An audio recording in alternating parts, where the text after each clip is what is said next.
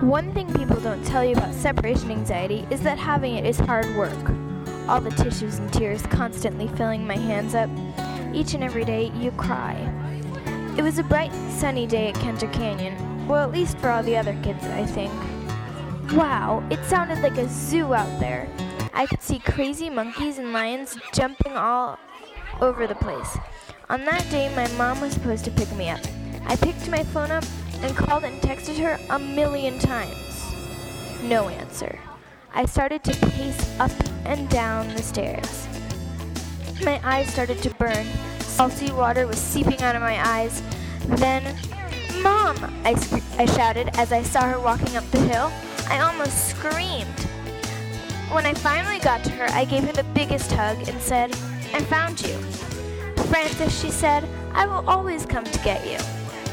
Ow! Somebody hit me with a spoon. We were at the ice cream shop. I got a sundae, and mid-bite, I said, "I guess it was worth it."